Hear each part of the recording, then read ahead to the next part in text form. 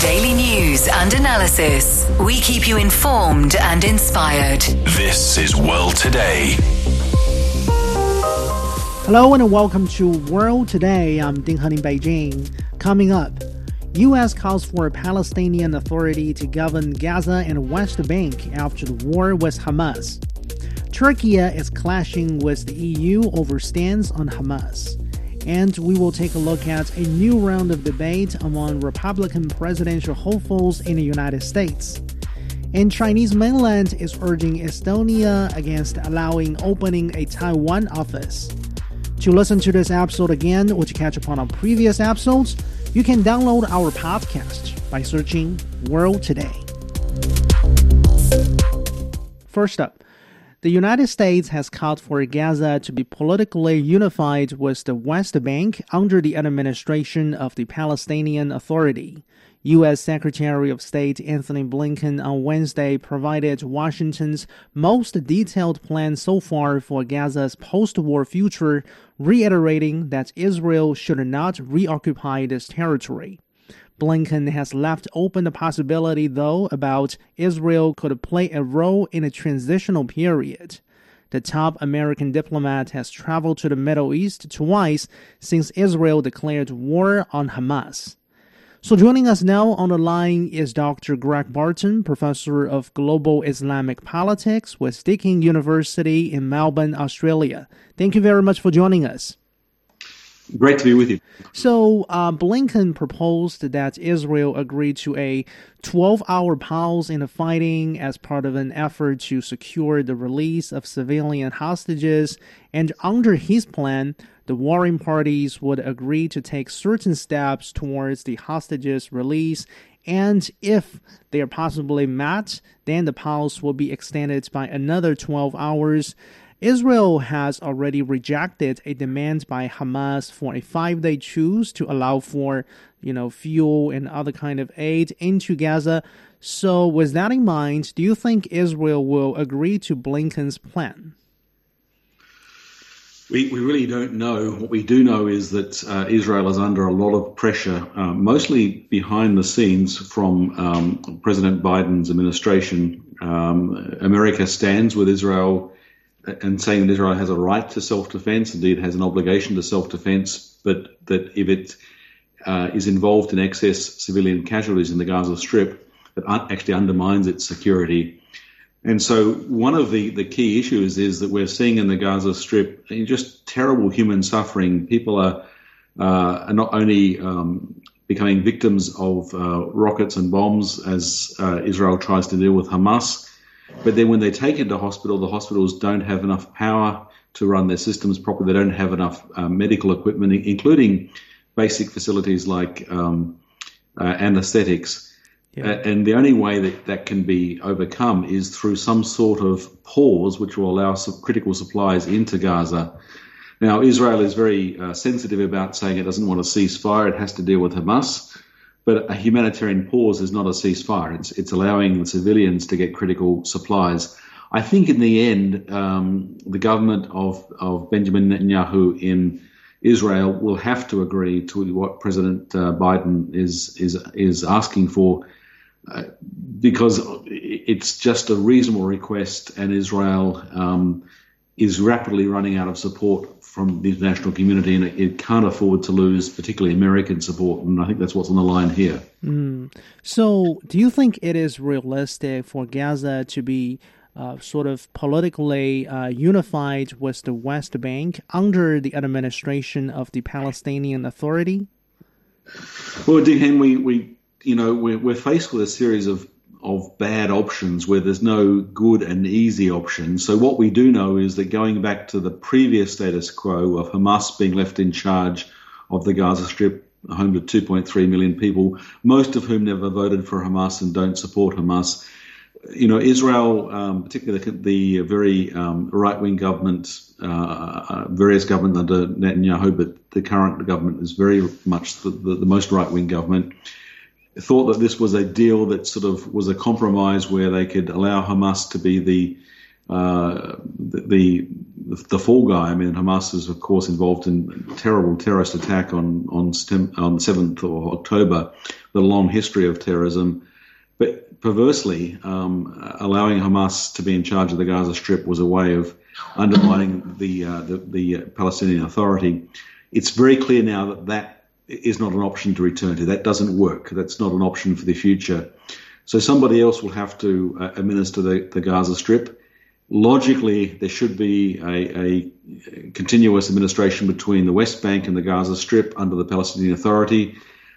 There are some obstacles to getting there at the moment because the Palestinian Authority has lost a lot of its credibility. It doesn't have strong leadership. So we may not get there in one step. But ultimately, we come back to what was for a long time thought to be an impossible dream of a two-state solution. But in one form or another, the Palestinians need to have an opportunity to have their own nation and rule themselves, including the Gaza Strip, because as hard as that is to achieve, the other options just don't work. They're much worse. So obviously the United States does not want Israel to reoccupy Gaza. Blinken or President Biden has made this point pretty clear. But on the other hand, we noticed that earlier this week, Israeli Prime Minister Benjamin Netanyahu, he said that Israel would have, quote-unquote, overall security responsibility in Gaza indefinitely. So with that in mind, do you think Israel will really listen to this U.S. request or U.S. demand that Israel should not reoccupy this Gaza Strip? Yeah, I think the devil is in the detail, Ding Heng, because ironically, there's actually agreement here between President Biden's administration and Prime Minister Benjamin Netanyahu's government. Netanyahu's government, Israel in general, does not want to reoccupy Gaza, but they don't want to allow Hamas to emerge as a threat. They want to control security. Now, the problem is they talk about controlling security in the Gaza Strip without reoccupying it. I think it is clear they don't want to go back to reoccupying the Gaza Strip, but they can't really get security in the Gaza Strip without some sound administration in place.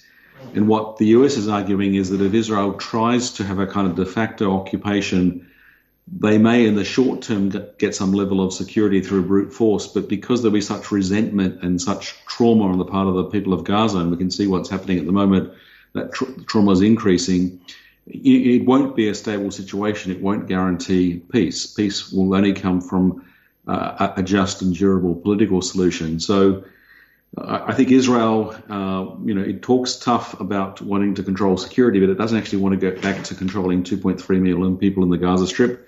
And the US can see that any attempt to do that will not be a stable solution. So, ironically, there is this agreement. So the question is who will control the Gaza Strip?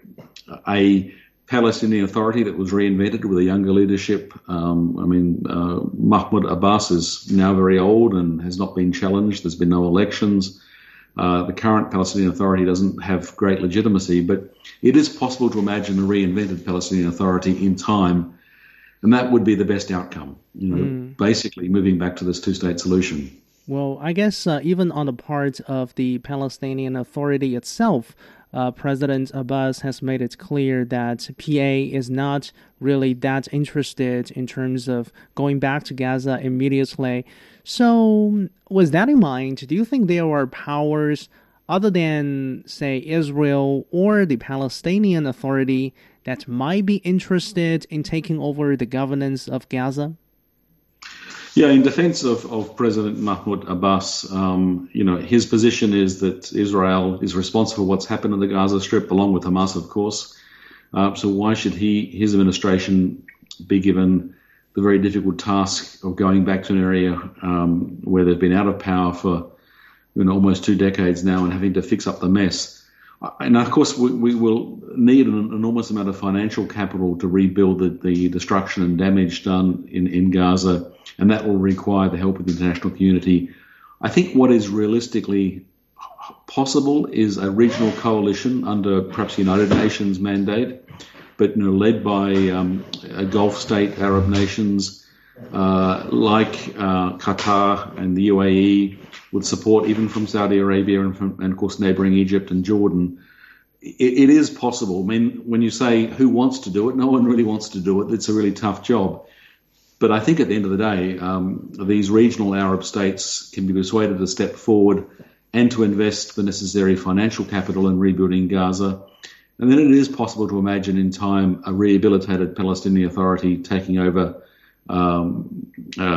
responsibility of leadership if there's some process of elections of the population of Gaza taking a choice in this. And it is even possible to imagine Gaza becoming a thriving, East Mediterranean coastal city-state, much like the city-states of the UAE and Qatar and Kuwait are doing pretty well. It's hard to imagine it from where we stand now, but that, I think, is what people will eventually decide is what they need to work towards. So in the meantime, most recently, 2 American F-15 fighter jets have conducted what the United States says as a self-defense strike on a weapons storage facility in eastern part of Syria in response to attacks on U.S. personnel in Iraq and Syria. So, in your observation, do you think the ongoing crisis in Gaza has prompted the United States to move up to shore up its troops, its military presence in the region? Yeah, that's a good question, Ding Han. It speaks to the elephant in the room, as it were. What everyone is afraid of, perhaps even including the government, the regime in Tehran, is a regional conflict involving a war between Israel and Iran, because that would just be devastating for everyone. No one would win from that. So the fact that the US has 2 aircraft carrier groups, 2 aircraft carriers along with the supporting flotilla, is an exceptional show of strength. And of course, it's not just symbolic. These aircraft carriers are used to launch those F-15 attacks. They are worried about Hezbollah in Lebanon, a proxy militia of Iran, being drawn into the conflict. They're worried particularly about the many militia that are sponsored by Iran in both Iraq and Syria. And so they're trying to do everything they can to say that we will not allow this to escalate. Now, of course, that's an understandable sentiment, but they may not succeed. But that's the real worry. That's what everyone is worried about. As horrible as it is to see this level of human suffering in the Gaza Strip, it could even be worse if we had a regional war. And as extreme as this government in Israel does seem at the time being, and as dismal as the situation is, I think there's actually agreement between Israel, Iran, and the US that would not be good for anyone. So that is what they're trying to avert. But we're dealing with sort of proxy conflict with groups like Hezbollah and the militias in Syria and Iraq. And the trouble with using proxy militia is the state sponsors don't have complete control. And of course, we know that the history of wars the last century has taught us things can cascade and spiral out of control very quickly. And that's the real anxiety at the moment. Thank you very much. That was Dr. Greg Barton, Professor of Global Islamic Politics with Deakin University in Melbourne, Australia. You're listening to World Today. Stay tuned. The delivery of China's first homegrown large cruise ship has attracted not only ardent tourists, but also Western skeptics. The latter are touting the idea the cruise ship can become an amphibious assault challenge and can be used for military purposes. Seriously? How true is such an assertion? Cruise through this and other questions on this week's Chat Lounge, anywhere you get your podcasts, and on CGTN Radio. You're listening to World Today. I'm Ding Han in Beijing. The EU says it is in complete disagreement with Turkiye over stance on Hamas. Turkish President Recep Tayyip Erdogan has referred to this Palestinian militant group as a liberation movement. However, on the other hand, the EU considers Hamas as a terrorist organization. The rebuke came as part of a new report released on Wednesday by the European Commission. The same report here has also criticized Turkey for what the EU claims as serious deficiencies in the functioning of democracy and the deterioration of fundamental human rights in the country. Is that really the case? So joining us now on the line is Dr. Wang Jing, Associate Professor with Northwest University in Xi'an, China. Thank you very much for joining us. Thanks for having me. So first of all, Professor Wang, based on your observation of the situation surrounding the Gaza crisis over the past month or so, what do you make of President Erdogan's increasingly strong condemnation of Israel's military operation in Gaza, as well as his, let's say, pretty consistent criticism of the kind of support that Israel has been managed to receive from those Western allies? Yes, you're right. That during the past month, actually, Turkey's stance over Israel as well as over the Israeli-Palestinian recent crisis actually significantly transformed, because at the very beginning, Turkey adopted a very, very rational as well as a very restrained stance. Because, for example, we know that Hamas leadership, most of the leadership now still stayed inside Turkey, inside Ankara as well as Istanbul. But then after this recent outbreak of the war between Israel and Hamas, Turkey tried to persuade the leaders of the Hamas inside Turkey to stay low profile rather than to provoke the anger of Israel.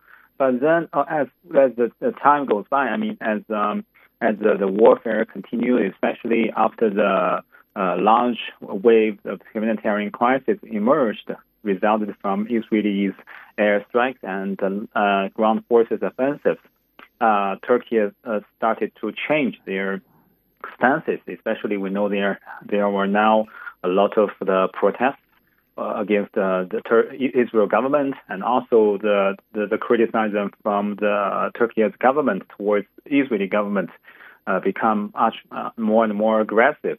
So that makes then the Israel decision to withdraw its ambassador as well as the diplomats from Turkey back home, and also the very escalating criticism between Turkey and Israel against each other.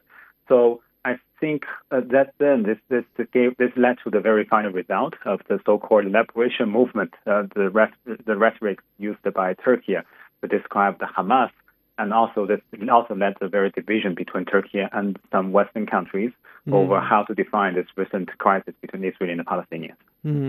So Erdogan's stance on the Israel-Hamas war reportedly has been a source of concern in some European capitals as well as in Washington, D.C. Now, let's take a look at the Turkish Foreign Ministry's response officially to this particular EU report we're talking about here. The Foreign Ministry of Turkey says it is necessary to remind the European Union, which they say is standing in the wrong place of history in the face of a civilian massacre, that policies based on universal values, international law, and humanitarian principles should be valid not only for Ukraine, but also for all over the world, including the Middle Eastern region. So do you think the Foreign Ministry of Turkey has made a valid point here? I think Turkey is also trying to, on the one hand, defend the rights of the Palestinians for their dreams of nation state, and on the other hand, Turkey highlights the very deeply principle, but which is also ignored principle, that is how should define the world. I mean, who has the right to define the world? For some Western countries, and maybe many Israelis, under the description of Israeli government, that they believe, okay, now Hamas attacked them, so they have the right to kill all the Hamas, even at the cost of much more civilians' life of Palestinian civilians in the Gaza Strip could be lost. But then, from the perspective of other, Middle Eastern countries, especially including Turkey, of course, they believe, okay, this is not true. This cannot be happened, because actually it's wrong that maybe it's wrong that for the Hamas to kill Israelis, but then this doesn't necessarily mean that Israelis have the right to kill the Palestinian civilians, especially now that the casualties of the Palestinian civilians and in the Gaza Strip has already reached a very historic level. This is very horrible things. So that is why Turkey hopes to say, okay, now the Western countries they have no right to represent the rest of the world, because this world should be verified. This world, the values and the judgment should also be based upon the common understandings of who are the civilians and who have the right to be defend themselves. This cannot be monopolized by the only Western principles, but should be based upon the common understanding of all the world, especially the voices from the developing countries. So that is why I think the division emerged, and this division cannot be overcrossed very easily. Yeah, that's really difficult to overcome these divisions. So apart from this ongoing Gaza crisis, how do you look at this latest EU criticism targeting Turkey over the country's, say, democratic system or human rights, etc., etc.? As a matter of fact, following his electoral victory in May, we understand President Erdogan has already appointed a cabinet seen by many political observers as pretty Western-friendly. So with that in mind, why do you think the EU is still rebuking Turkey? Well, the EU always criticizing Turkey, no matter how the Turkey transforms its own policies. I think we have to remember that before Erdogan took the power in 2002, about 2 decades ago, actually, that it was the time that the EU always called for the new leadership led by Erdogan to take power. I mean, that time they believe, okay, now if Erdogan wins the election, then it would be the so-called democratic value that would be represented. But then after Erdogan took power, then you started to criticize him. Okay, you are not good enough, and you should do much more better. So according to the principles of the European countries as well as American standards. So I think no matter what Turkey do or what Turkey does, they are not able to meet the demands and satisfy the EU's their aspirations. So I think that is why the very deeply rooted divisions emerged. And on the other hand, you are right that now Turkey, they have the so-called pro-Western cabinet. But we have to know that Turkey's very goal is to try to attract more investment and try to get the much more international assistance to restart its economy from the currency inflation. So that is why they hope to improve the ties with the Western countries. But rather than necessarily mean that they will continue to become the puppet government of the Western states. So we still have about 2 minutes for our discussion with you today, Dr. Wan. The latest news we're talking about here is probably a reminder to us that the relations between Turkey and the EU remain uncertain. So together with the United States, the EU is nowadays pushing Turkey to approve Sweden's accession to NATO. Do you think their latest disputes, their latest diplomatic route here will add some new uncertainties to Sweden's NATO bid? I think yes.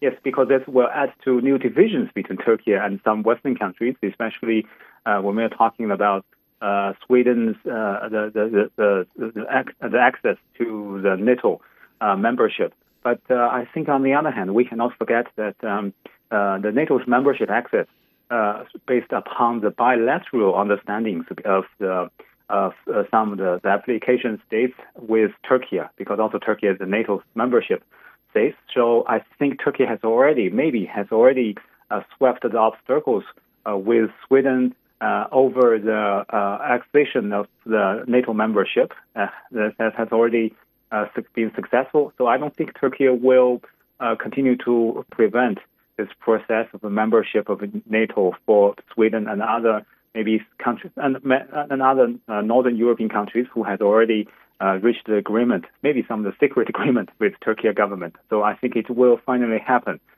but without too much intervention from this recent Israeli and Palestinian crisis. Okay. Thank you very much for joining us. That was Dr. Wang Jing, Associate Professor with Northwest University in Xi'an, China. You are listening to World Today. For more, you can follow us on X at CGTN Radio. We'll be back after a short break. This is World Today. I'm Ding Han in Beijing. In the U.S. city of Miami, the Israel-Hamas war and other foreign policy issues have dominated a third debate of Republican candidates for the American presidency. Former U.S. President Donald Trump has once again skipped this particular debate in order to hold a campaign rally on the other side of the same city. A few candidates attacked Donald Trump, blaming him for the Republican Party's disappointing losses in a series of state and local elections on Tuesday. Trump has maintained a clear lead in a race for the Republican nomination. So joining us now on the line is Harvey Zeldin, former vice president of the ABC TV network and a senior fellow with the Center for China and Globalization. Thank you very much for joining us, Harvey. Yeah, pleasure to be with you today. So why do you think it is foreign policy issues that have dominated this particular debate on Wednesday in Miami? Was that a usual occurrence?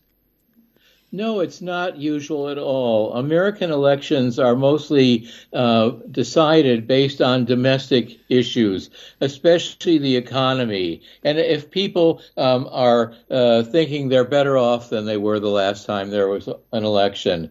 But we're in a very different period these days. There is great concern nationally that the U.S. is now heavily involved in the Ukraine war since February 2022, and now since October 7th in Israel's war against Hamas and Hezbollah, who are both proxies for Iran. And there's also the possibility that North Korean leader Kim Jong-un could take advantage of the chaos and make a provocative move. And there's further concern by a few that China could make a move involving Taiwan during this moment of domestic U.S. division and uncertainty. As for Israel, which all candidates backed, it's a no-brainer, as Jews are a huge minority of voters in the Miami area and in some other parts of Florida. And in the whole United States, where they are, Jews vote and they contribute to candidates and parties. And also, in addition, except for immigrants entering the U.S. at southern borders, there are really few domestic issues to seize upon by Republicans, as the economy is doing so well under Joe Biden. The big domestic issue for Republicans is abortion, a battle they've been fighting for more than a half a century now, and they've been successful until recently, but now voters, women especially, are pushing back. So what do you make of this particular phenomenon in which all five participating candidates in this Wednesday Miami debate, all of them have vowed to support Israel? They have very bad words about Hamas, but actually some of them are actually against more money, more assistance for Ukraine. Yeah, that's true. Yeah, it's for a variety of reasons. A broad coalition of Americans across most of the middle left to the far right of the political spectrum support Israel. It's because Jews are politically active and because Christian evangelicals, who are great supporters of the Republican Party, they need to have a final great war in Israel if, according to the Bible, their Savior is to return. But as for Ukraine, sticker shock and war fatigue have set in, and MAGA supporters led by Trump want to use that money in the U.S. It's really another case of America first pushing back against a much less powerful domestic constituency. So, by the way, what do you make of the Democratic victories in a series of off-year local elections on Tuesday in America? Some of these Republican candidates are blaming Donald Trump for the Republican losses here. Do you think it is fair to blame Trump for that? Well, I guess I'd say Trump has part of the blame to share. Trump's a political chameleon.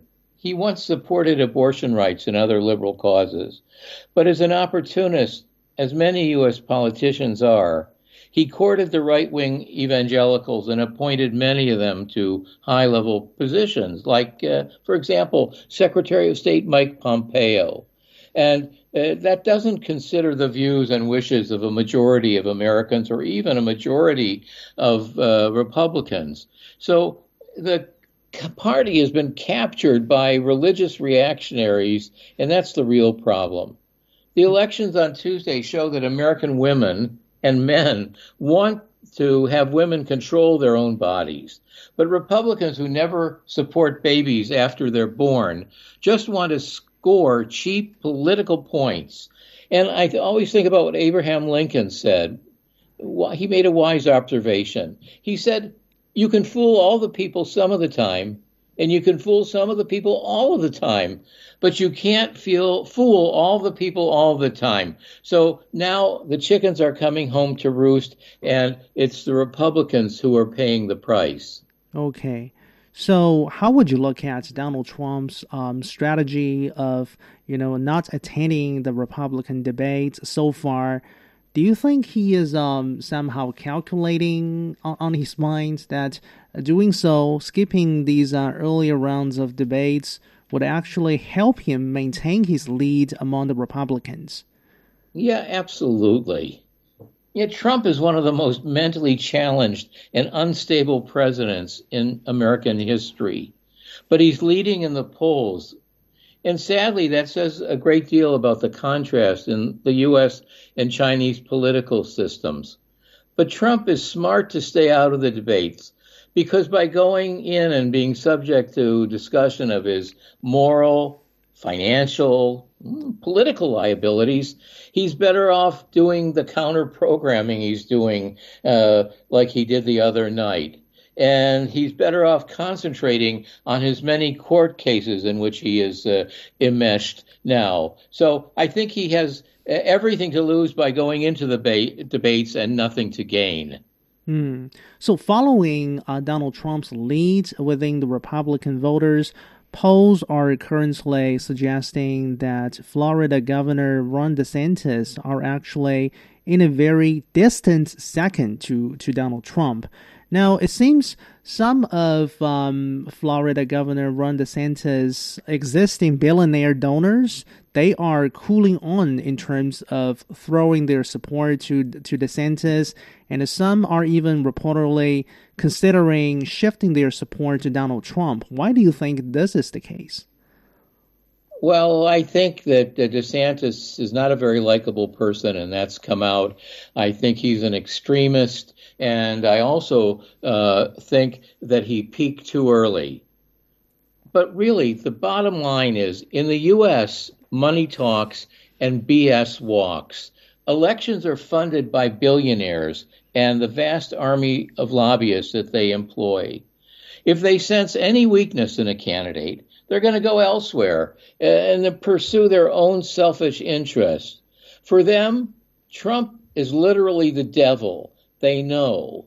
And even if he ends up ruining the country, he will richly reward the rich, as he did when he was president. And their hope is that he'll continue to do so. Okay. So in other words, they are not so optimistic that DeSantis would roll out policies in favor of the rich class once he is in the White House? No, I think it's that DeSantis just looks weak. He's come across as weak. He's not done well in the debates. He's rumored to have a terrible personality. And so I think all that comes out. So the rich in America who control the politics in America want to have a sure thing. And Trump's the devil they know, and they think that Trump will give them what they want. So they're going to put their money with Trump, but I think it's going to be to the detriment of the country and the world if Trump wins. Yeah, thank you very much for putting that into perspective. That was Harvey Zolden, former vice president of the ABC TV network and a senior fellow with the Center for China and Globalization. You are listening to World Today. Stay tuned. Hello, my name is Alessandro Golombiewski Teixeira. I'm a professor of public policy and management at Tsinghua University in Beijing. I am a great listener of The World Today. In my opinion, The World Today is one of the best China radio programs. In The World Today, we can get the best news and analysis in what is happening now in the world. So please come to join us. China has just hosted the Inter-Civilizational Communication and Global Development Forum in Beijing, aiming to foster dialogues among different civilizations. The 3-day event has attracted some 150 officials, scholars, and business leaders from over 30 countries. My colleague Gao Yingshi sat down at this particular event with Dr. John Thornton, Chair Emeritus of the Brookings Institute, to get his understanding of the issue. Thornton is among the keynote speakers at this forum. Mr. Thornton, thank you for willing to take our interview. And my first question is, in your view, what are the key components that enable a successful dialogue and communication between distinct civilizations like China and the United States? Well, I think the starting point is to say that dialogue says exactly what it says, which is you've got to start talking one to the other, which hasn't been happening very much in recent years, as you know. And I'm a big believer that if you simply put in the time and you are well-motivated and of good heart, you will make progress, because people like to understand one another. They like to think they're making an effort to understand someone else, and they like to think that the policies that they are adopting or creating are coming out of understanding and knowledge. And so I don't think it's that complicated. I think it's a question of implementation, which is a question of desire and a question of discipline and a question of priorities. And my second question is, like you mentioned in the morning, you mentioned the book of Clash of Civilizations. And throughout history, we have seen situations where civilizations have either clashed or collaborated. But in your opinion, what key lessons can we draw from historical interactions to enhance those inter-civilizational communication in the modern context? Well, I think the interesting question that came up in my mind is, I think what China is proposing is admirable, aspirational, even inspirational, but also extremely difficult to achieve. So I think all of us should applaud China for what it's trying to do, and we should then watch to see whether China does what it says it's going to do. And if it does, we should applaud more. And I think every country in the world should join in this effort, because if one could achieve it, it would be a real step forward for mankind. And we all know we could use it, because as the world gets smaller and more complicated, we do need a kind of better way of looking at our collective future, because it becomes increasingly obvious that our future is collective. Indeed. And the globalization brought civilization closer than ever. But in recent years, we've seen the populism and backwind of deglobalization. How we should deal with those kinds of issues? Well, the way I look at the populism, at least in my country, I think I understand it, and it's rational. It's not irrational. Many ordinary Americans feel, with good reason, that the system is that the leaders of the country have used the system for their benefit at the expense of ordinary people. And when I say leaders, I'm not talking just about political leaders. I'm talking about leaders of all institutions. And I think that that's broadly correct. Then, to make matters worse, many of those ordinary Americans have not done well economically. And then, to make matters worse, many of those ordinary Americans are the ones who have been asked to send their sons and daughters off to wars that they don't understand and don't necessarily agree with. And many of those sons and daughters have come back either dead or maimed, or they can't get a job. They become drug addicts. And so there's a lot of anger. And that anger is not going away soon. In fact, most recently, if you saw the polls, former President Trump is now ahead of Joe Biden in 5 of the 6 so-called swing states. And more than that, the more diverse the state, the better Trump is doing. And more than that, Trump right now is telling his followers, he's saying to his followers, I am your retribution, which is a kind of an extension of his former narrative. And it seems to be compelling to people, which tells you how angry they are. So my point of all that is, I think until that anger is addressed, and until leaders are responsive to the people, until that happens, you're not going to be in a sufficiently healthy state to have an intelligent intercivilizational conversation. Yes, and considering the unique cultural and political landscape of China and United States, how do you see the future of inter-civilizational communication evolving between those two powers, and how we could reach a sort of a mutual understanding between China and the United States? Well, the first thing I would say is that, again, looking at it through American eyes, I would say that the average level of understanding on the part of ordinary Americans about China is very, very low. And that has to be addressed. By the way, not just with China, but with other countries as well. This morning, as you know, I cited a survey done recently by Frank Luntz. And Frank, looking at the survey data, his conclusion was, his recommendation to the Chinese leadership was, you should adopt a massive initiative on tourism and get as many Americans to China as you possibly can, because nothing beats personal experience. Nothing beats it. And he himself feels that way about his own experience.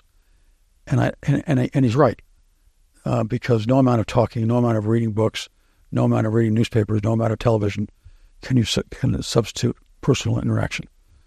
And I think it sounds almost too simple, but I think it's actually a very sound, clever answer. China is promoting people-to-people exchanges, and we have those kinds of exchanges program on multi-level. For example, educational programs between different colleges and the tourism programs you mentioned earlier. Among all these kinds of programs, which one do you think is the most effective in terms of promoting mutual understanding? Well, first of all, I think the single most important thing are educational exchanges. And there, just to show you where we are, this is roughly right. I think sitting here today, there are something like 275,000 Chinese students in American universities. And there are something like 300 American students in Chinese universities. That's just appalling. But that's, I think, the single most important. Beyond education, I think cultural, artistic, and other kinds of people-to-people exchanges come next. And I think it's easy to underestimate the value of people-to-people. People-to-people is really extremely important. I would say right alongside the relationship between the business community or the economic relationship, people-to-people is an extremely important pillar of stability. And so if I were either a Chinese leader or an American leader, that's the thing I'd be looking at. Dr. John Thornton, Chair Emeritus with the Brookings Institution, talking to my colleague Gao Yingshi. You are listening to World Today. We'll be back. Hello, I am Dr. Digby James Wren, a political analyst and international relations scholar specializing in China area studies.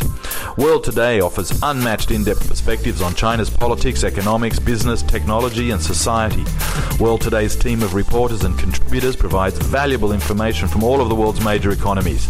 I hope you can join me on World Today for the very best insights and news from China, on China, and help to build a better understanding of China's role in the world today. You're listening to World Today. I'm Ding Han in Beijing. The Chinese mainland has warned Estonia against letting Taiwan open a new office in this Baltic country. Chinese Foreign Ministry spokesperson Wang Wenbin on Wednesday urged the Estonian side to abide by its commitment to the One China principle and effectively safeguard the political basis of the bilateral ties. Joseph Wu, leader of the Foreign Affairs Department of Taiwan authorities, is currently on a trip to the three Baltic countries. Taiwan has already set up an office in the country of Lithuania, stoking frictions between Beijing and Brussels. So joining us now on the line is Professor Cui Hongjian with the Academy of Regional and Global Governance, Beijing Foreign Studies University. Welcome back. So, why do you think Estonia is moving to allow Taiwan to open a new office? As we know, just like what happened before in Lithuania, I think now some politicians in Estonia try to copy the model of Lithuania. I think they try to get some maybe benefits from these actions. For example, for some politicians, they try to get some more visibility and by shape image that as Estonia, as a small countries, it even can challenge China. A big country, and of course, at the same time, they also try to convince the ordinary people in Estonia that once the government in Estonia do something in that way, perhaps it will bring some benefits from its cooperation or economic relations with Taiwan or some other. So I think now, yes, it gives a another very bad case for these countries try to challenge the so-called one China principle. So I think it's understandable that from China's perspective, it could be, stopped, and I think China will do it could do to stop any kind of tendencies in Baltic states and also in other European countries at large. Estonia claims that the planned Taiwan office is actually in line with the EU policy. This country's foreign minister actually said through a statement that just like many other EU countries, Estonia is ready to accept the establishment of a non-diplomatic, economic, or cultural representation of Taipei in order to promote such ties. But what is your take on the prime minister's on the foreign minister's wording here? I think this foreign minister's words is a kind of sophistry. As we know, according to the One China principle, it's as clear as possible that even on some detailed issues like the name of the representative from Taiwan in some other European countries, as we know, according to the mutual consensus that there will not be any name of Taiwan. I think it just happened for Lithuania, because as we know, in the history of relations between mainland China and Taiwan, there was a stage of so-called one China, one Taiwan, and especially raised from some Taiwan dependency force. So I think it's a very, very clear, red line for China that there could, perhaps there will, it's okay for some economic or long political, long official relations between European countries and Taiwan, but there will not be any reflection, even from the name of the representative agent for Taiwan in any European countries, because once something happens that way, which means that there will be a challenge from towards this one China principle. So like you suggested earlier, one possibility is that some non-Baltic EU countries might follow suit in terms of allowing Taiwan to open offices in their countries. So with that in mind, do you think Estonia's behavior will add some new uncertainty to this overall China-EU relations? So far, I think that it's just some Baltic states, Lithuania, Estonia, they try to copy the model, try to challenge this one China principle. But of course, on some other non-Baltic European countries, there are also some politicians that try to do something to put the issue of so-called Taiwan on the table in the relations between China and Europe.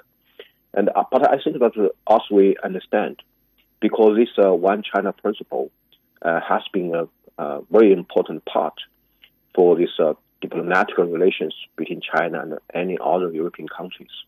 So once some countries in Europe try to challenge this principle, I think it will have to face any kind of, response from China. Of course, negative response, But of course, I think now, from China's perspective, China also try to find out some more constructive solutions. And if we look at the recent exchange between China and the European countries, always, most of the European countries, they are trying to keep their promise and to, insist this one China policy. But of course, now the big question is, how could we find out the very, very logical relationship between so-called one China principle and one China policy? Indeed, some European countries, they are trying to challenge the one China principle by taking use of the redefined one China policy. So, of course, I think now China needs to have some more clear attitude and to even to get some retaliation when something happens in a battle. So, if hypothetically, if there is additional frictions between the Chinese mainland and the European Union or some individual EU countries, do you think that kind of scenario will bring Taiwan any so-called benefit? And by the way, do you think we are likely to see one day a scenario in which the Taiwan question becomes a main point of danger in the EU-China relations, something we seem to have already seen in the China-US relations? To some degree, especially at this moment, perhaps for Taiwan administration, they think that, okay, it will give some benefit, especially in Europe region. As we know, in the last decades, because there are not so-called substantial Taiwan issue on the table, especially officially, between China and European countries. So perhaps for some politicians from Taiwan, they do think that it's a benefit. But I think on the other side, that it will give some more dangers to the relations between Taiwan and mainland China. So I think on this regard, the politicians in Taiwan need to have some more careful, thinking, especially once there are some, damage or some, problems for the stability of Taiwan. I think these politicians should take all of the responsibilities. But of course, I think now it's a little bit different. The Taiwan issue in the relations between China and Europe. As we know, the United States always try to take use of the Taiwan as a card and to try to get some advantage and competing with China. But I think for most of the European countries, they do not have any kind of strategic competition consideration with China. So of course, some of them just try to get some so-called benefits, maybe for some personal or for some individual political party. I don't think that it will become the same stories or sense regarding to the Taiwan issue between China and EU and China and the United States. Yeah, thank you very much. That was Professor Cui Hongjian joining us from Beijing Foreign Studies University. That's all the time for this edition of World Today. I'm Ding Han in Beijing. Bye for now.